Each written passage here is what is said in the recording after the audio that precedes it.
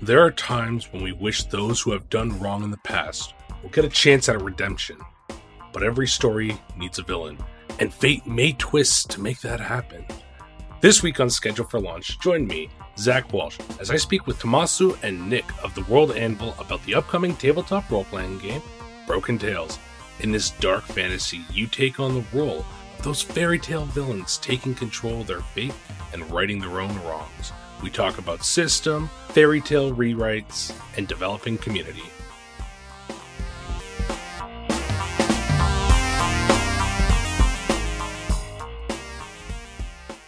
Welcome to Schedule for Launch, a podcast to discover the projects that you may have missed. This week, I am joined by two incredible creators and some people that I've had some nice conversation with already, talking about a new upcoming game that is really cool, really exciting. But Tommaso, Phoenix, thank you so much for joining me on the podcast this week. Thank you for having us. Hi, yeah, it's great to be here. This is one of those games that I've heard a lot about through stream, through Fool's Moon. Specifically from you, Phoenix, you've actually told me a lot about this game, and I'm really excited to explore some of its themes and its tones. But before we get started talking about Broken Tales, could you please tell the audience about yourselves and how you're involved with this project and maybe with World Anvil? Maybe I can start. So my name is Tommaso De Benetti. As the name suggests, I'm Italian. I don't live in Italy. I live in Finland. I've been here for 15 years now. I always had a huge passion for RPGs. I started when I was 9. Actually, I started playing HeroQuest, and then after a few days of HeroQuest, a friend told me, "Hey, if you like this, you're gonna love this." And then he took me in a abandoned house, and he was showing me D&D. So I started with D&D like the red box. So this is a bit of if you're familiar with Stranger Things, I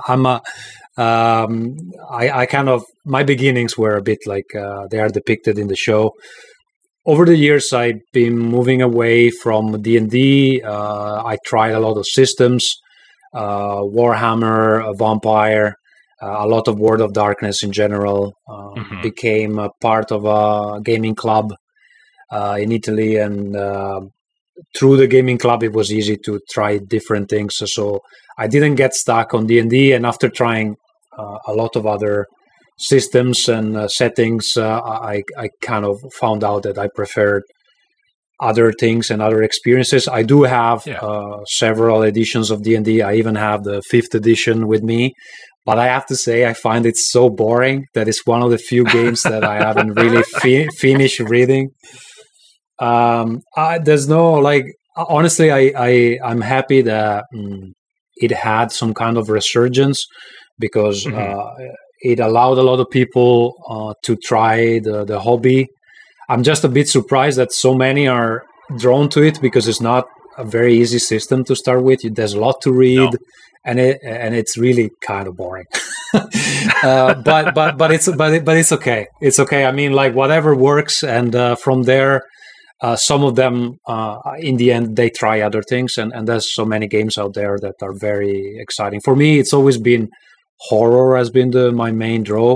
I play a lot of things, but horror has been my main passion. So as I was saying, I've been playing a lot of World of Darkness. I've been playing a lot of Cult and other systems. And after many years being abroad, and I didn't have my gaming group. For some years, it wasn't that easy to be in touch with your friends, because there weren't these instant messengers that you have now, WhatsApp or Discord, I didn't have a gaming group, and I started to be nostalgic, and I suggested to a friend, "Hey, maybe we should try to write an RPG together." And then we started that way. We started with a sci-fi setting that isn't translated into English, even though there is an English reduction of it in another game. The setting is called Nostalgia, La Flotta Nomade in Italian, and you can find a shorter, condensed version of the setting within the game of a friend, Not the End. It was on Kickstarter last year in English. It's a kind of a generic system, but the book also features several settings, and one of them it's this reduced version of our original setting. Like the original version is 350 pages. We made this is short version into 20. So you can imagine that there's been some cuts here.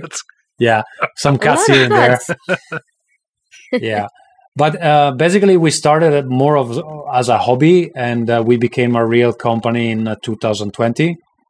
Mm-hmm. And Broken Tales is our first game in English. We published several titles in Italian before Broken Tales. And the plan is that from now on, pretty much everything we do would also be available in English. Maybe other languages, but no promises there. That's rad. It is that's so exciting.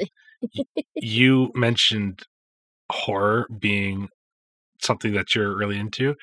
I think that late June through August has been my unofficial let's talk about horror games, because I don't know if we've had a non-horror theme thing on the show for about 6 weeks now. You're meeting a lot of creepy people. I love it. So I've talked about this a lot, but I'm doing a horror writing class right now, and I'm really into horror podcasts, and it's just like it's very fun, stars have aligned, and I get to talk about scary stuff. My first big passion as books that I actually enjoyed reading was Stephen King. So I think that had a huge impact on my preferences. Yeah. And I think thus far I've been reading maybe half of the stuff he wrote, because I think he's his total bibliography is around 80 books or something like that. I think I read maybe 40. Yeah. Wow. So I still have a bit to read. The guy, it's very prolific, even a bit too much maybe. But yeah, I don't know how to follow that. I never started in an abandoned house to play TTRPGs, but yeah, I don't know. That's a hard act to follow. But hey, everyone who's listening, my name is Nick Cruz. I am the community manager for the World Anvil Publishing's Discord channel. I'm also known online mostly as Phoenix Writes or Phoenix Writes TV if you watch Twitch. Mm-hmm. Yeah, I am the community manager for the World Anvil Publishing. Mostly got into the company because of Broken Tales. Someone, a very bad influence on me who is a friend, told me about Broken Tales, and I was like, "Oh, I missed the Kickstarter," and they were like, "I got you, fam. Here is the late pledge." I said, "Okay, fine. I'm gonna join this."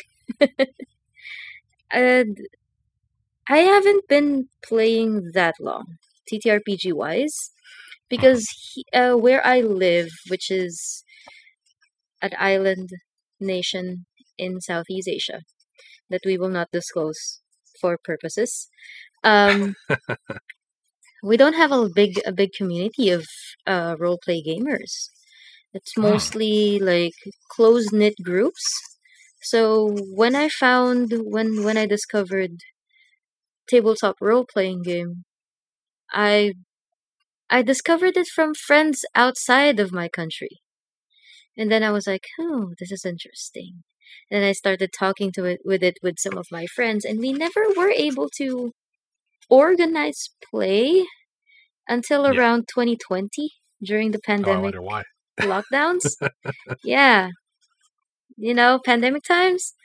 And it all started from there. But I wasn't that enthusiastic about D&D after I've played it a couple times. What really got me going for tabletop RPGs was Call of Cthulhu. Really? Yeah, I played several, a 2-shot or a 3-shot of a Call of Cthulhu game set in the 1950s, I believe. Okay. And the horror aspect of it, the fact that it's a bit realistic, if you're faced with this kind of horror, there's no way that you're mostly gonna survive it. There's trauma that's happening. It wasn't a full TPK. We didn't die. One of us did, but we don't talk about that one. We didn't die per se, but it the horror aspect of it just hooked me in. I was like, okay, I like the horror genre from books, not so much in video games, but now I see I like it in tabletop role playing too.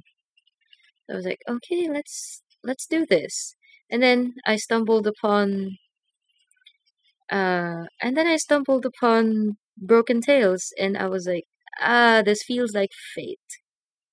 So yeah, I was like, I started out just a member, honestly, and then I offered Tommaso to help him with promotions, and he was like, okay, let's see.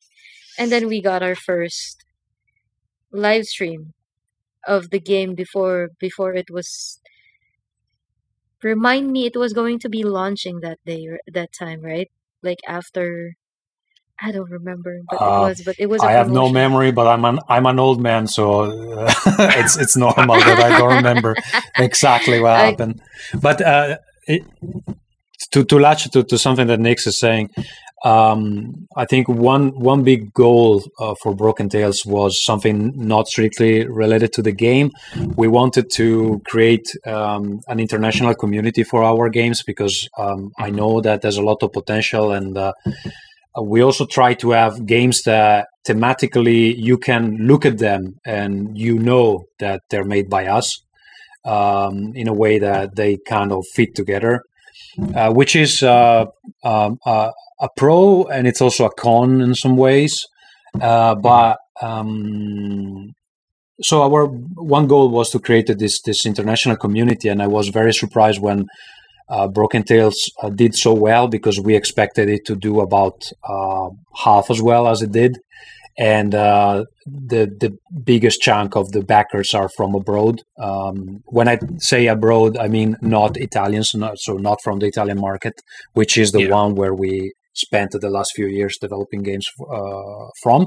It is a very vital market, but it's also very small, and it's always more or less the same people buying stuff. And when you go to an event, it's always the same authors. Everybody knows everybody else. So you need to keep a good relationship with everybody. But so we managed to create, I think, a good community. We have a great Discord server. Some people are more shy than others, so some take more part to the day-to-day activities. But overall, I was very surprised by how well it was received outside the national borders where it was conceived, And of course, like Nick said, they were not the only one joining our team, so to say, and as volunteers, and maybe as soon as it's possible, maybe as full members of our team. Because we found a lot of people willing to help us develop the games and the IPs and the infrastructure to not only promote the games but also support them. For example, we opened a Reddit page for Broken Tales where people can submit their own creations, and if you go there now, there's already quite a lot of stuff that is basically playable. We got a lot of very creative people there. yeah, absolutely. I've seen that. Top-notch creators on our server, so please join. So we've kind of been dancing around it, though, but what is Broken Tales? I think Nix might want to take this one. We've been working on a podcast pitch, and they made a suggestion, so let's test it out. All right. So let's see this. So Broken Tales RPG is a dark fantasy RPG set in a fictional 18th century Europe that mixes reality and fantasy, as the line between what's real and make-believe is permanently blurred, or maybe it gets erased when the realm of fairy tales gets shattered by the corrupted wish of an innocent child. Basically, it spills the world of fairy tales onto the human world. Mm-hmm. So what happens now is, in Broken Tales, you are a former fairy tale villain who finds themselves thrust in a world where you are given this chance at redeeming yourself by joining a group called the Order of Hunters.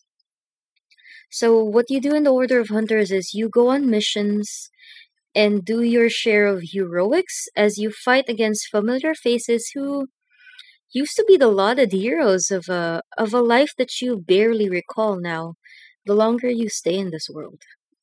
Basically, you used to be a bad guy, now you're not. You have a totally different backstory. You don't know what's going on, but there's still bits of darkness in you. So the main concept, if I can interject, the main concept here is that the classic fairy tales have been shattered, and they've been shattered for some plot reason. There's been this child that was granted a wish. He made the wish, but it was somebody was whispering in his ear. They made a wrong choice. The request seemed innocent enough. The child wanted the villains to become good, finally.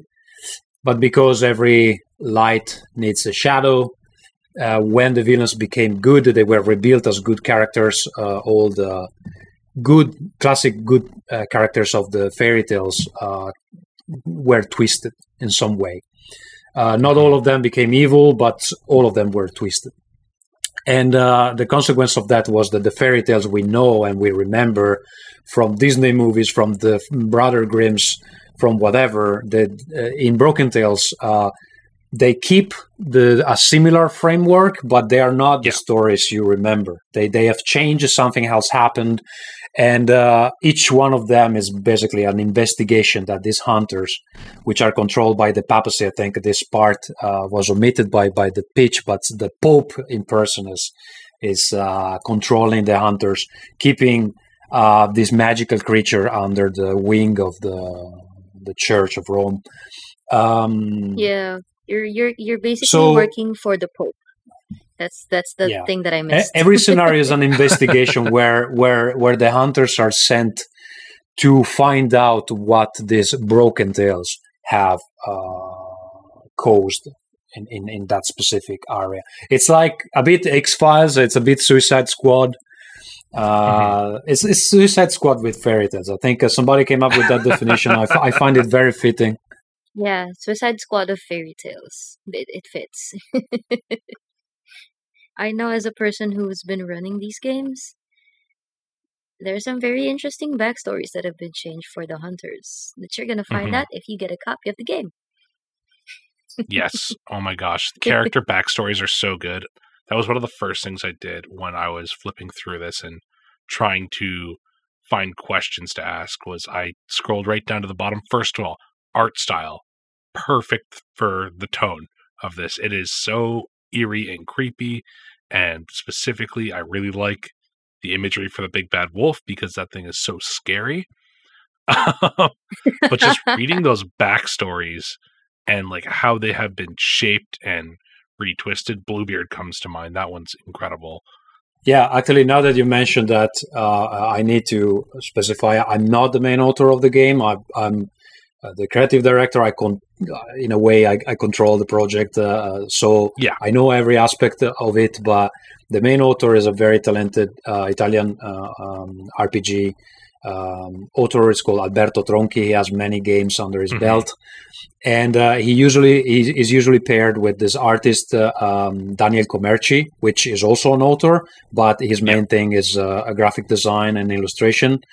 And you will find his illustrations nowadays in many games, including Cult, Shadowrun.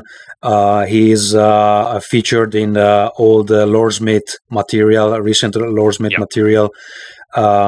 So you will find it in many places. But they form this kind of creative team called Black Box Games, and we've been working with them since the beginning. And this is a collaboration between the Word Anvil Publishing, which is me and my business partner Luca, and them as a creative force behind the project. We take all decisions together, so we're all very involved with it. But I want to point it out that they are the main respectively writer and illustrator of the game. Even though you can find some of my writing in the game, in the second book, the Broken Ones, there's a scenario based on the Happy Prince that I really strongly wanted to write. So I pleaded with Alberto until he let me write it. But yeah, they are such a creative team, and the way that, and like that's something I really want to stress too, is that like this is definitely not the smallest team we've had on. It's not a big team either, though, and the quality of the book is so high for the size of the team. So, like, first of all, kudos to that. I was going to get there in a moment, but just your options for character backstories and like designing characters. Like, if you're making up your own, like, there's a ton of pre-made characters for you to use if you want to. But character creation is incredible in this game. So I was wondering if you want, I can elaborate a bit on that. Let's do that. I can tell you what was the reasoning there. We wanted a game that people can just pitch to their friends at the table, maybe between a 6 months campaign of D&D and the next. And it's like, hey guys, do you want to take a break? Because this is a game about fairy tales, and they can give you the pitch that Nick was giving you before. And the good thing about it is that because fairy tales have such iconic characters, we took most of the famous ones and broke them down for you and rebuilt them so they are these new characters that you can use. And for each one of them, there is a great illustration. And on the other side of the sheet, you find all the information you need to play. So the idea was that you could just, as a GM, as a storyteller, as we call it, you can just spread these great illustrations in front of your friends and say, hey, which one you want to play. And then if your friends recognize a character that they want to play, we have very popular characters like Baba Yaga. We have Bluebird.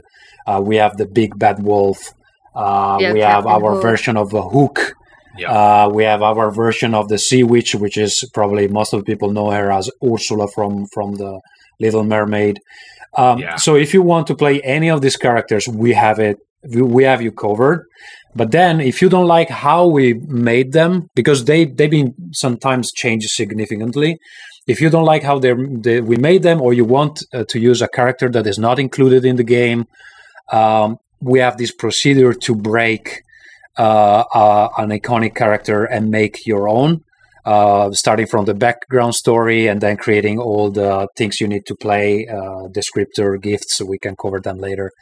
The problem with that is that it's a kind of a longish procedure, because it's not trivial to take a character, find out what's important about him or her, and then decide what to flip.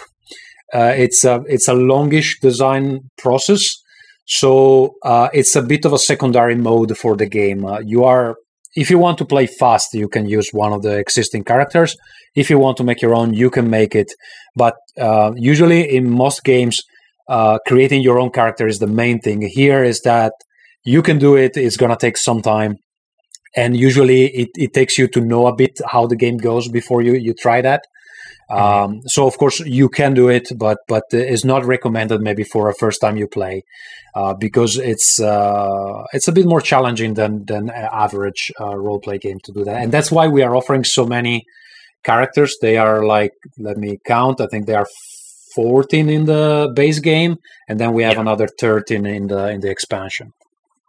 And those are your really popular ones, the ones that everybody knows. But I think where this game is really strong when it comes to its character creation is that it allows you to kind of express yourself as a writer just as much as a role-play game player, because this game it's not like dice heavy. You're not going to be running in like a Pathfinder character and stacking up your character and making yourself this insanely powerful monster, even though you can play as some insanely powerful monsters. but it really focuses more on the narrative elements and the mystery instead of getting in and crushing everybody in your path. Yeah, that's correct. Like power play is not exactly the point of the game, even though I must point out that the characters themselves are already very powerful in general, because most of them are magical creatures, or they have some special ability, because they used to be the villains from fairy tales. So, for example, you have Baba Yaga, which can use magic, and you don't have a list of enchantments or spells like you could have on a classic fantasy game that we won't mention. You just come up with what you want to do and describe it, and according to your description you have to pay some costs, but pretty much, like, we have a character called the Immortal. He just cannot die, so this presents novel challenges to the storyteller, because maybe in other games you're not used to characters that can fly or they don't die. Of course, when I say it doesn't die, it doesn't mean that it cannot be hurt, or it cannot be hindered, or maybe he cannot create a lot of troubles for himself.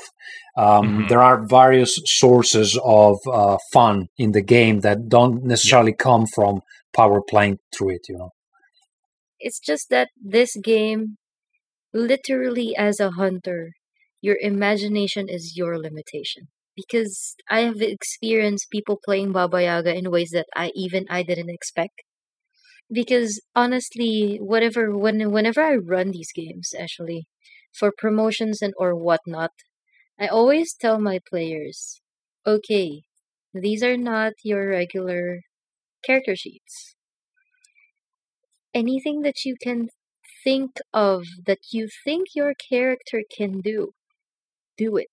Because the only thing that actually we did have some complaints about that. Like I got some feedback from a guy, Polish guy, running the game at a Polish convention, and he was saying that when he presented the character sheets in front of the players, somebody said that, I never seen a sheet with so few numbers on it, because most of it is not numbers. Most of it is what you make your character do, and how you describe what you do. What Nick says is absolutely true. Like, in a way, this is a game that forces you to describe a lot what you're doing, because according to your description, you cannot say I hit the enemy. You have to say exactly how you hit the enemy, where you hit the enemy, what are you trying to achieve hitting the enemy. Because according to your description, I, as a storyteller, can decide if we even need to do any kind of check or not, or your character is capable enough that they can do it anyway without even doing a check.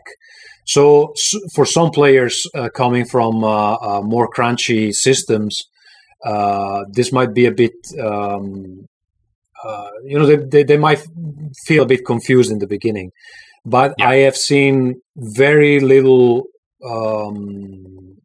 pushback once people understand how this works. And actually, many have told me, okay, I will not go back to how I was playing before, because I can see that I don't need all these numbers now. I don't need all the... Of course, it's a very different way to play, and I believe there's a space for everything. I'm not saying that crunchy is bad, because I would be lying to myself. Like, the first system we published as a company is very crunchy. So I also like numbers. It's just that this is not the game for crunchiness. That's it. Yeah. I was going to say, if you don't like crunchy, it's a little bit weird, because both of you have been like, oh yeah, Call of Cthulhu. And that's a bit of a crunchy system at times. When Nick mentioned it, I also had a huge childhood spent on Cthulhu, so that's also part of my horror repertoire. How do you say repertoire? Yeah, exactly. We're not saying we don't like crunchy. It's just that this game is not crunchy in the way it's of mechanical crunchy. It's crunchy in the way that it's narrate to me what you want to do. Yes, and that's the term that has been dubbed emergent narration, which means basically that the hunters are the ones who are saying what they're doing, where they're going, how they're doing it, and the narrator or storyteller is forming that setting. But it's a conversation. This game is very much a conversation that has some dice checks involved, and those dice checks would be position checks and defense checks. Could maybe one of you talk a little bit about how these position and defense checks work and what exactly they do? I can try. Before we go there, I just want to mention one thing that came to my mind now that you were speaking. This kind of freedom is also reflected in the way we present the scenarios that are included in the book. Of course, you can create your own scenarios like in any other game, but we have created this structure which is very sandboxy, meaning that we give you an initial situation. Okay, this is what's happening. We give you a bunch of characters, and each of them has this thing called agenda. So the way you know how they move on the chessboard, so to say, is that each of them is trying to achieve something. And as a storyteller, you always know that, okay, is this something this character would do? Like, would this character fight to the death if he's actually trying to become rich? Probably not. Then he wouldn't attack you right now. He would try to flee or things like that. And we have locations, and the main structure of the scenarios is that the characters are thrown into this situation. They know what's happening in the beginning, and then they are free to explore the scenario more or less as they wish. Then for people that prefer a more linear structure, we also have a suggested I don't know if you can say it in English. I'm sorry. Suggested order of the scenes. Yeah, we call it the scene tree. So that if you don't know what to do, you can kind of guide your players a bit in this direction or in that direction, and you know that you will get to the end. Because if you're not a very expert storyteller, or if your players actually want to be told what to do, then you might prefer that structure. But in general, we found that it's very liberating to have this kind of sandboxy structure, because when you play that way, it's really hard that you play the same scenario in the same way twice. I've been playing some scenarios many times, and very often they go in completely different directions when you leave more freedom to the players to go to talk to this character, go here now, instead of telling them what to do at each moment. Then, of course, this again is a different kind of style of play, so it might not be for everybody. Okay, so I'll try to explain how the system works very briefly. I think that the first thing we need to do is maybe look at the character sheet, so we can understand what's behind one of these characters, behind the illustration. Let me find something. I wanted to go with Bluebeard. Because it was, well, now of course it's the only one I can't find. Okay, here. Bluebeard is such an interesting character. I love him in Broken Tales. Basically, the idea is that you have the name of the character, you have a little background story. In our version of Broken Tales is this French aristocrat that has had many wives, like in the original story, but all of them have been killed by his enemies, so he wasn't responsible for their death. And this kind of separates this Bluebeard from the one, for example, from Bluebeard's Bride, if you're familiar with that game, which is an awesome game. I really like it. But this is a different character. So Bluebeard here is some kind. It's expert in solving puzzles and problems. But deep inside, there is this thing that I need to mention. Each character has 3 gifts, and these are the special abilities. One of them is called the Dark Ego. The Dark Ego is that special ability that reflects what the character was originally. So in our case, originally in the story, Bluebeard was an assassin, a murderer. So even in Broken Tales, he maintains that feature, but it's called the Dark Ego because it's his most powerful skill, and it's the one that can be unlocked only when the condition on his activator is fulfilled. And in this case, the activator for that skill for him would be when you are revealing your dark side or acting aggressively, despite your outwardly calm and staid appearance. For example, if you threaten someone, then at that point you have fulfilled the activation of your dark ego, and that allows you to become again a violent man, like in the original story.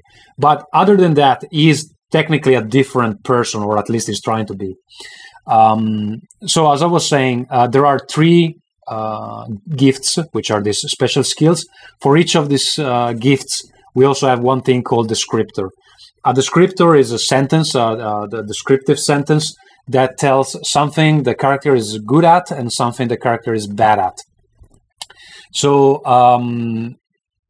for example, the first one of Bluebeard is my specialty is problem solving, and I have a talent for analyzing every situation, allowing me to find resources and discover clues. Then the negative part of this is managing danger requires calm and concentration, and so I hate acting precipitously. Precipitously. This is a difficult word for me to pronounce, but you got it, I think. So why the descriptor is important? Because it tells us what is easy and what is difficult for Bluebeard to do. If I, as a storyteller, think that your descriptor is covering the current situation, then most likely you don't need even to do any kind of check. If I think that the outcome of that check is uncertain, then we might have to do this position check. We call it position check because it will, if it goes to, if the outcome is positive, it will position you in the scene in a different position than where you were before. So in this game, there's no check that can happen that leaves you exactly in the situation you were before. Like in some games, if you try to, I don't know, like break down a door and it doesn't happen the first time, you can try for 1,000 times until you manage to do it. In this game, every time you do something, there is a change in the situation. You can bring into the game the negative part of your descriptor to gain experience. So if you create troubles for yourself, you make the situation more difficult for yourself, then you can mark this descriptor, and at the end of certain periods, you can spend you can translate this into XPs and spend the XPs to make your character better or do other things. Okay, so now that I cover a bit the descriptors and gifts, I hope in a way that is at least understandable. The way these position checks work is that the storyteller will give you an opposition level. It's a difficulty level, okay? We have 3 standard ones. The easy is 3, then we have the medium is 5, and then there's the hard, which is 7. So you need to at least reach that level, that amount of successes to pass the position check. If your descriptor is helpful in the situation, you start with 3 base successes. If you have nothing that is applicable, then you start only from 1. And then the rest of the mechanic is that you need to decide how to fill the gap between the number of successes you have from the descriptors and the opposition level. So for example, if you have an opposition level of 5 and one of your descriptors can help, then you start from 3 and you have a gap of 2 to fill. The ways you can fill this gap is you have 2 ways. You can roll dice, and you can roll as many dice as you want, and I will explain that in a moment, why you would want to roll more. But even a single one on a die makes the whole action fail. Okay, so when you use the dice, you introduce the possibility for an action to fail. The other way you can fill that gap is using this finite resource, which is called Soma.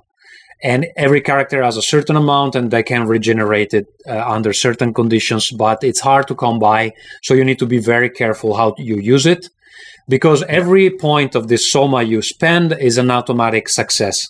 So it allows you to fill one gap point, so to say. However, this soma is also used to activate some of the gifts, so you need to be a bit careful how you use it. The cool thing is that you can mix these two things. So you can decide, okay, I need to fill 2 gap points. I will roll 1 die and spend 1 soma. Now, the other important thing in this game is that this is very different from other systems. The player has to tell in the beginning to what kind of outcome they're aiming at, because there are 3 kind of outcomes in this game. So if you just reach the opposition level, exactly the same number of successes as the opposition level, you obtain an outcome with a cost. That means that, yes, the action succeeds as you described it, but also the storyteller can introduce something bad that happens to you. Like you can lose an object, you can get a wound, maybe, I don't know, the key you have in your hand breaks or something like that. If you overcome the opposition level by 1 point, then you have a standard outcome, and the standard outcome means that the action happens exactly as you explained it. And then if you overcome the opposition level by 2 points, you not only succeed in your action, but also you get an increment. An increment means that something positive happens, and you can negotiate that with the storyteller. And some gifts also have special increments. If you have an increments to spend, you can activate some sub-special power, okay? Okay. So that's the idea. And the reason why you might want to roll more dice sometimes is because you're trying to obtain, for example, an outcome with an increment. So you are risking more, rolling more dice that can introduce the possibility for a failure, but you're aiming for the higher outcome. And this is a bit confusing for some players in the beginning, because in most games you first roll the die and then they tell you what happens. But here you decide beforehand what you are trying to achieve and to which degree of success, right? So that's pretty much the overview. I don't know if I'm being clear enough, or if you have questions. No, that makes sense. Your successes deal with parts of your character sheet and descriptors that help build out what you're aiming for. Yeah, exactly. One other interesting aspect is that we don't have HP here. We have wounds, and each character in general can take only up to 3 wounds. And the wounds here are they are technically descriptors. So when you're wounded, you just don't lose 1 wound. You need to write down, okay, I have a slash across my arm. And the reason why you have to write that down is because it has narrative impact. So if you are wounded and you're losing blood, it means that if you're trying to flee, people will be able to follow your blood trail. If your knee is broken, there's no way you can escape, or you can climb a tree or something like that. And also it gives an indication to the storyteller how long it would take for that specific kind of wound to be healed organically, or through magic, or whatever it is. So everything you do here is very descriptive, because according to how the description is, this is something I haven't said, that opposition level can also be lowered or raised. Enemies also have descriptors, and according to their descriptors, the standard opposition level might be raised or lowered. If you're trying to hide, and there is a dog that is looking for you, and his descriptor says, I have a very keen sense of smell, and I don't know, maybe you've been in the you're covered in filth, let's say, then probably that position check is going to be harder than normal for you in that specific situation, because the dog is specialized in that specific action, and you are at a disadvantage now because you're covered in filth. And with this, I think we cover 95% of the system. So actually that system running and reception was something that I actually wanted to talk to Nick about. Nick, you've run this game a lot on stream. Can you tell me a little bit about player feedback, what you've learned about the game, and just your experience with it? Most of the time, since this is it's a very theater of the mind game. You actually don't need maps or any visual aids to play it. What happens here is that you need clear communication between the players and the storyteller. Because if the players don't ask the storyteller specifically, if they don't say, okay, I'm gonna go into this area. Okay, now the storyteller has to ask, okay, are you looking for something specifically, or are you just walking through? Let's say they're walking to a graveyard. Are you gonna be looking for anything, or are you just walking through? That's where you start positioning your characters in the theater of the mind setup. Most of the time, my players are very receptive about being very detailed about how they move around in the map or how they move around in the setting. Sometimes when it comes to new players, of course, you will always have that person who's not yet used to narrating everything that they do. So I've never had difficulty having someone narrate their actions, especially when it comes to this game. After the first 30 minutes of playing, maybe even less, you'd start to see a flow of how the characters interact with each other, even as they move about in their own mindscape. You'll have someone who's gonna be like, "Oh, I would like to dig up this what looks like freshly turned earth and see what I get." And then another player would be like, "Okay, I'm gonna watch this person, maybe step away. I don't want the dirt to ruin my dress." Something like that. It creates a very interesting interaction between the players. A lot more than what I normally see in TTRPGs. And I think that comes with the freedom of flow for these kinds of games. Like, I think we've made it pretty clear that this game isn't D&D. Obviously, we don't hate it. It's just not this. This is something very, very different. I would hope that you don't hate D&D. You are playing it in like half an hour. I don't hate D&D.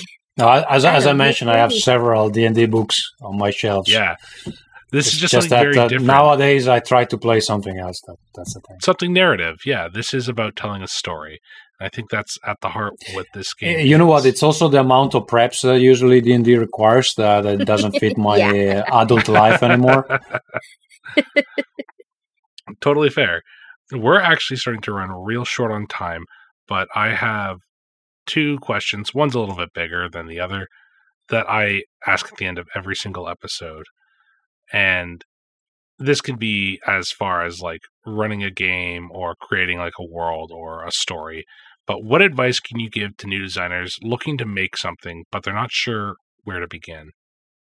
I can tell you the sad truth is that it requires so much work and so much perseverance. I've been at this since 2015. It took us 7 years actually 6 years to do our first international campaign. It's been an enormous financial black hole for many of those years. Many of those years, like I personally invested so much money that I shouldn't even. I do keep track of it, but it's honestly embarrassing. It's tough. Yeah, and even when financially something does well, like Broken Tales did, there can always be some unexpected events. For example, we didn't forecast the war between Russia and Ukraine and all the consequences of it, which are very heavy on everybody who's making games nowadays. You can ask anyone. Basically, you can go on any Kickstarter update at the moment. Everybody is gonna tell more or less the same things. The price of paper went up, the price of energy went up, and people might wonder, okay, why do I care about the price of energy? You need to send me a game. But it turns out that printing press used a lot of energy. The transportation shipping has been crazy. I think there's been recently a case with the Cyberpunk board game from CMON. People were outraged by the shipping expenses, but the truth is that shipping went like double or tripled. So, I mean, something gotta give, So, from the point of view of an entrepreneur, this is very hard business. When it comes to you showing something to somebody, I can tell you my experience when people contact me. It's like, hey, I have a game, I want to show it to you, and then they send me 300 pages of stuff to read.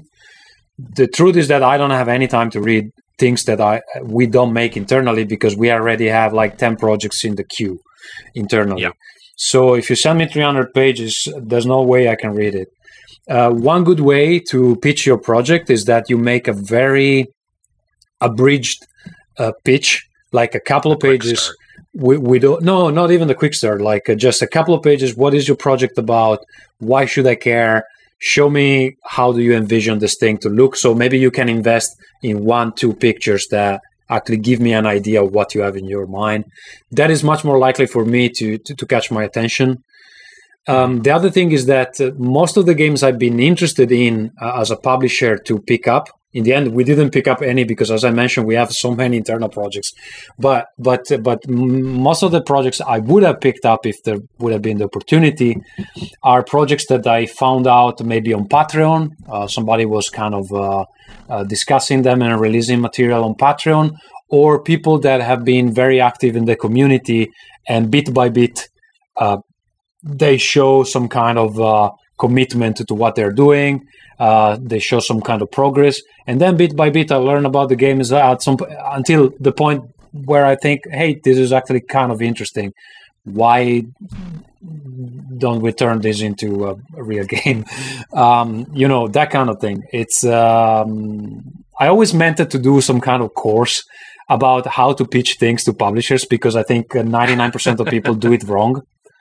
And we have now this initiative that we launched earlier in the year called TWA Academy, where we actually have courses, and the first courses are about crowdfunding, and there's one about like how do you keep a group of people together, a creative group of people together, because that's another problem. Like, people start and then they get bored after 3 months because they find out it's too much work. So I share my experiences there, and they've been useful for some other people. One thing I always wanted to do is, like, how do you pitch a game to someone who doesn't know you, doesn't care about your game yet? Because as I mentioned, most of the people do it wrong, and then there's no chance for their game to be picked up. And also, and then I wrap it up, you can go the other way and do it yourself, which is what I did in the end. Because I thought it was easier to do it myself, because I thought, okay, maybe I can do this. It's not impossible. It's hard, and it's challenging, and it requires a lot of commitment. But you can go the self-publishing way and do it well, especially if you have a solid plan. That is important. Yes. Then Nix, I don't know if you want to add something. Actually, I think you've covered all of it. Most of my take is that if you want to try games that are not, if you want to broaden your horizon in games, try games that you've never heard before. Look up these profiles of games that you might not, at first sight, like, you might not try in normally. These games might surprise you. Yep. Yeah, I think this is very good advice. One thing I found out after I published the first book, which was this generic system called the Monad system, which is the basis, right? Progenitor of the system we have in Broken Tales now, which is called Monad Echo. I found out that it was my ideal game. I put together all the ideas that I had for a game. It maybe was a bit too much. That's why I was saying earlier that it was quite crunchy. But some ideas were pretty good, and we brought them to Monad Echo in a simplified form, a streamlined form. But one thing I learned is that in the gap that I had when I moved abroad and I didn't play as often as I used when I was a teenager, game design for role-play games has evolved so much. And I think it took me maybe 10 of the last 15 years to catch up with all the cool stuff that came out and new ways of thinking about problems. And it was a really useful exercise to find out what's out in the market. And you might think your idea is great until you find out that 10 other people did it better. So it's very important that you are aware of what's out there before you pitch a game that made sense in the 90s but doesn't make much sense now. Mm-hmm. Yeah, I think that's a really solid piece of advice too. Tommaso, Phoenix, where can people find out more about you? And obviously Broken Tales. Yeah, if you want to know more about Broken Tales, I would suggest the website is thewordanvil.com. Remember the article, The Word Anvil, because there is also a wordanvil.com, which is a word building platform, and it's not us. So if you go on thewordanvil.com, you will find all the links for pre-orders to Broken Tales. We're going to have, by the time this episode is out, I think the PDFs are going to be available. There's going to be a link to our Discord community. We have hundreds of people there now. And I love when new people join because I want to grow it. And then there are all the social media links. Personally, if you want to follow me, you can find me on Twitter at tdebenetti, which it's probably hard to spell, but I don't know, maybe in the description of the episode we can... It'll be there. Write it down, yeah. All right. Well, for me, you can mostly find me lurking in the Discord channel of the World Anvil because, of course, doing my moderating job, trying not to let the community implode on itself, or contributing to the implosion anyway. No, And there's other very than little that, drama. Let's not undersell it. I think there's very little drama on our community. yeah.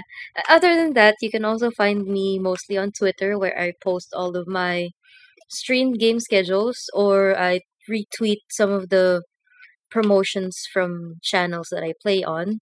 On Twitter, it's gonna be Phoenix Writes with 2 S's. And then on Twitch, I also have a personal Twitch account, which is Phoenix Writes TV, because someone has Phoenix Writes on Twitch. So, I don't know how you have time for your own Twitch channel. Like, you don't sleep, Phoenix. Let's be honest. Yeah, let's be honest. I don't sleep. I don't know what sleep is. Yeah, Really. Nick and I met through Shadowrun and Fool's Moon Entertainment, and yeah, that's been a lot of fun. So, as always, audience, those links are going to be down in the description down below. Go check out Broken Tales. Like, go watch some of the actual plays for it. Join the Discord. It's really cool. I really like this game, and thank you both so much for joining me this week. It's been an absolute pleasure. Thank you. Thank you. And thank you, audience, for listening.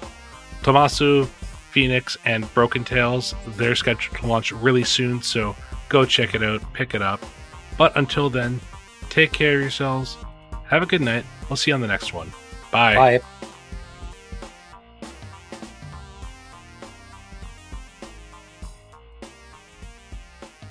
Thank you so much to Tommaso and Nick for coming onto the show this week.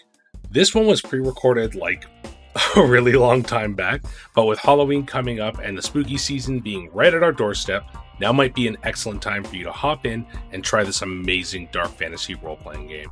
PDFs are available on the World Anvil's website, and I highly recommend checking it out. And thank you as always for listening, audience. And thanks for indulging in last week's episode for a trial listen of Terminal Moraine. I got a lot of amazing feedback on it, and we'll make some adjustments in the coming weeks. Hopefully it'll be available by the end of the year as an actual show. If you like either show, though, and want to hear more, let a friend know, as I don't spend any money to advertise the podcast. I'm also starting to run out of people to have on the show, so if you or someone you know is working on an indie project and wants to come on and talk about it, hit me up, let me know. Let's have a conversation. That's all for this week, though, so take care of yourselves, and I'll see you on the next one. Bye!